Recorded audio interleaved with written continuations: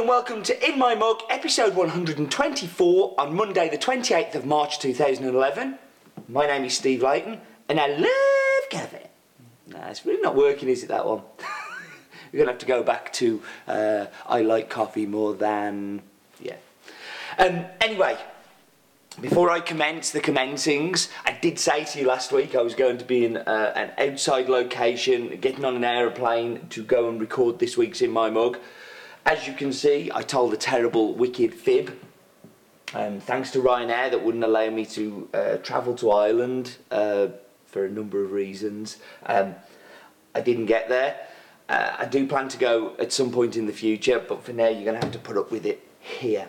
But the coffee that I'd been saving for this trip, we are still doing. And it's a really, really special coffee. It's from Bolivia. I think by now, if you know anything about In My Mug, I love Bolivia. It's probably my favourite growing origin. I love the people, I love the country, but most importantly, I love the coffee. And the coffee we're going to be looking at is also something that's become quite synonymous with has been and who we are and what we're about.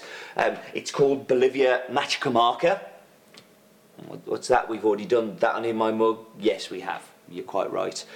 But this is a unique lot. It is a Peaberry lot. On the farm, there is around about 5–10% of the crop comes through as Peaberry, which is standard for most places. And there's a little bit of story behind this one. So this year, it was last year now, but in July last year I went out to Bolivia and I went and spent a week on the farm with Mario and Lupi, who are the two farmers, the Andrade family. And spent the whole time picking, processing, and at the end of the trip I spent a couple of days at the mill with the exporter, the Pedro and Daniela, who Daniela is Pedro's daughter, and I'd met Pedro 2 or 3 times. This was the 3rd time, for a couple of excellence the previous times, and obviously on this trip. And Pedro was presenting some samples to us, and I got talking, and I was kind of saying, you know, it was a shame that the lot from Machacamarca is so small. 40 bags seems like an awful lot of coffee, which is, I think, 100 or 10 bags is a ton, so you've got 4 tons of coffee. Sounds like a lot, but with such a popular coffee, it doesn't go so far. And he said, well, why don't you take the Peaberry? And it was a shock to me that they'd actually sorted out the Peaberry and sent it on. What was happening to it? It was going to commodity grade coffee. They just had a commodity Peaberry that all of these were going to, and off it went. And he was like, yeah. The problem was, wasn't able to cup it, wasn't able to assess it, wasn't able to look at it. So I had to buy 4 bags of coffee, which was approximate what it was going to be, and did turn out to be 4 on the blind. 240 kilos is not an insignificant amount of coffee to be buying that may not be up to the job. But Machacamarca being kind of such a farm we know so much about, it seemed like a very calculated gamble. So we took a gamble on it. I didn't cup it until it actually arrived here in the country, which was, again, gamble, but a gamble that's really paid off, and I'm sure you're going to absolutely love this coffee. So Machacamarca is in the Sudjungas region of Bolivia. It's in the Andes Valley. Has an altitude of around about 1,790 metres above sea level. It is a mixture of Carrillo, which is a Typica varietal. Took me a long time to find that out, and I think the other is Caturra, but I'm kind of gone a bit blank. I think which is 20%.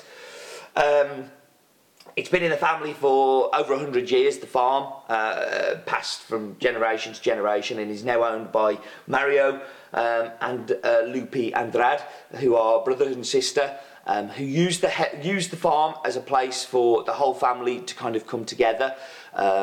Mario lives in Santa Cruz, which is a beautiful, very hot part of Bolivia, and Lupi lives in La Paz, which is the capital city, but quite a distance away from Santa Cruz. So they use the farm as a central base to come together quite often, like most of the time. Lupi particularly spends most of her time on the farm, particularly during the harvest season. They have some great a farm manager who looks after the farm the times that they're not there, and a great team that look after the farm and do the picking, and which are all from the local community.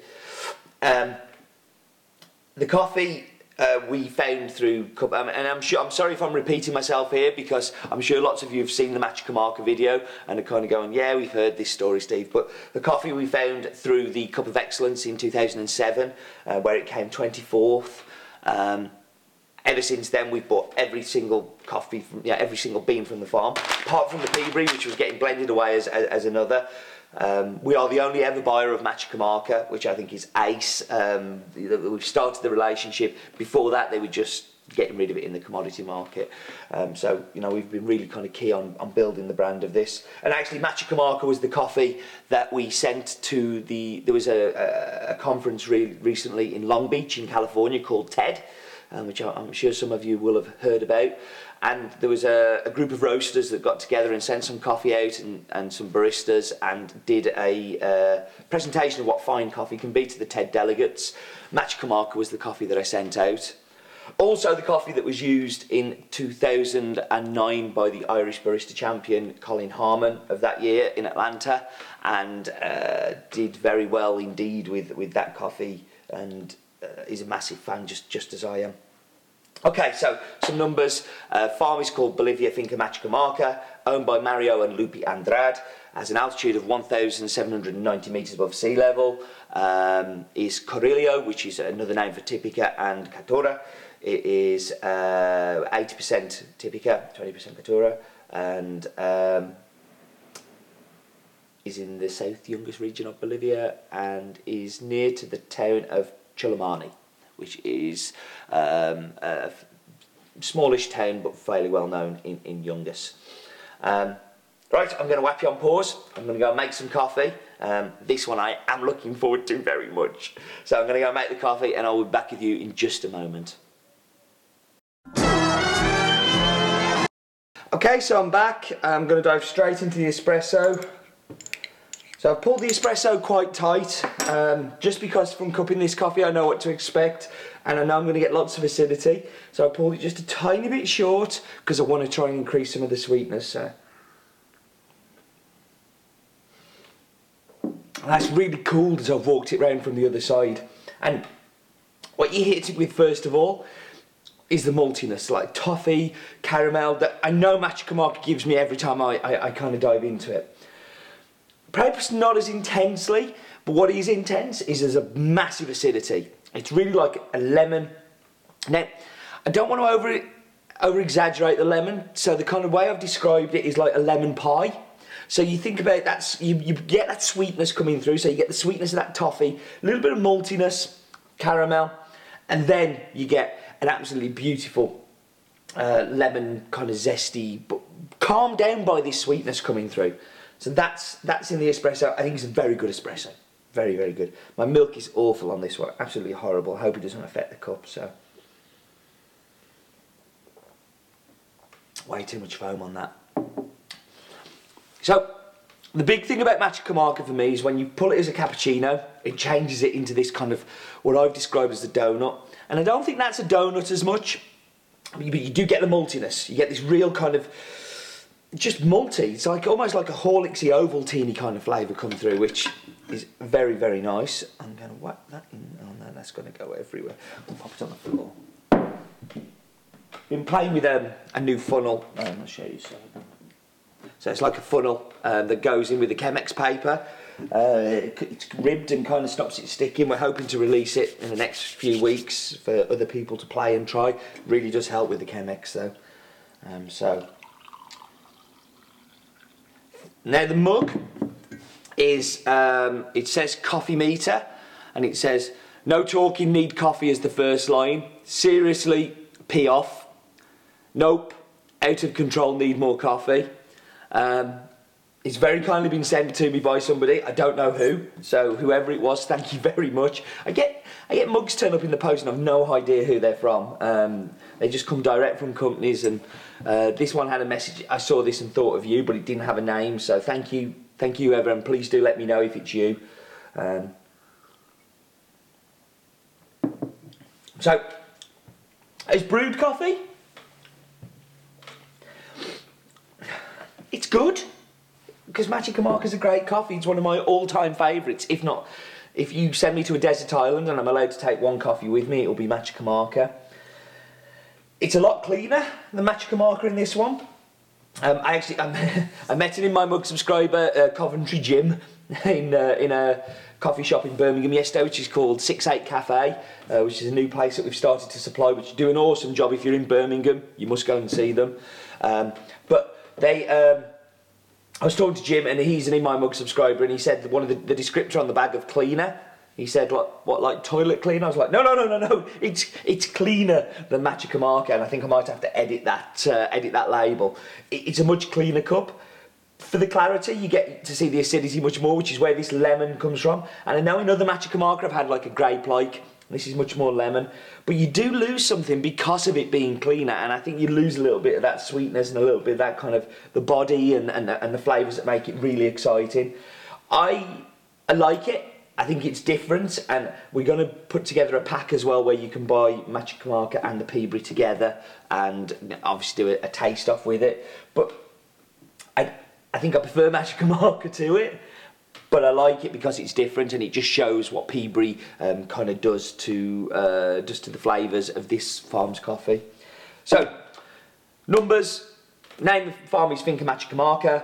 De Berenguela, which is the name of the river that runs at the bottom of the farm, owned by Mario and Lupi Andrade, near to the town of Chulumani, grown at 1,790 metres above sea level. A mixture of Carillo and Caturra, and I keep saying Caturra, and I'm actually scared that I've got that wrong. And Subjungus region. Kind of fully washed, but not. We've talked about this before, where it's washed and then it's run through the pulper again with the scrubbers open and the bypass open, so it takes a lot of the mucilage off and then left to dry in the sun. Tiny farm. Production of the farm is 40 bags. Production of this Peabury is 4 bags. World exclusive. Absolutely delicious coffee. 3 things you need to know about it. 1, it's a Peabury. Peabury is where in the coffee cherry you normally get 2 seeds, which are the beans. You get 1, and it's rounded and looks a little bit like a pea, and yeah, that's a Peabury. So within the cherry you have pistils that fire to produce the seed, and it's a misfiring of one of those pistils. All coffees have Peabury. Different varietals will produce different amounts, but the average is 5 to 10%, which is exactly right for this one. It's actually 10% of the harvest. So that's one thing to know about it. 2, it's grown by a family that have owned the farm for over 100 years and are very involved in the whole process of it. Even though they don't live on the farm 100%, they spend a lot of their time there, and they have a very good farm manager who looks after it. And 3, it's a world exclusive. Nobody else in the world has this coffee, so it's all ours. Okay, I think that's it.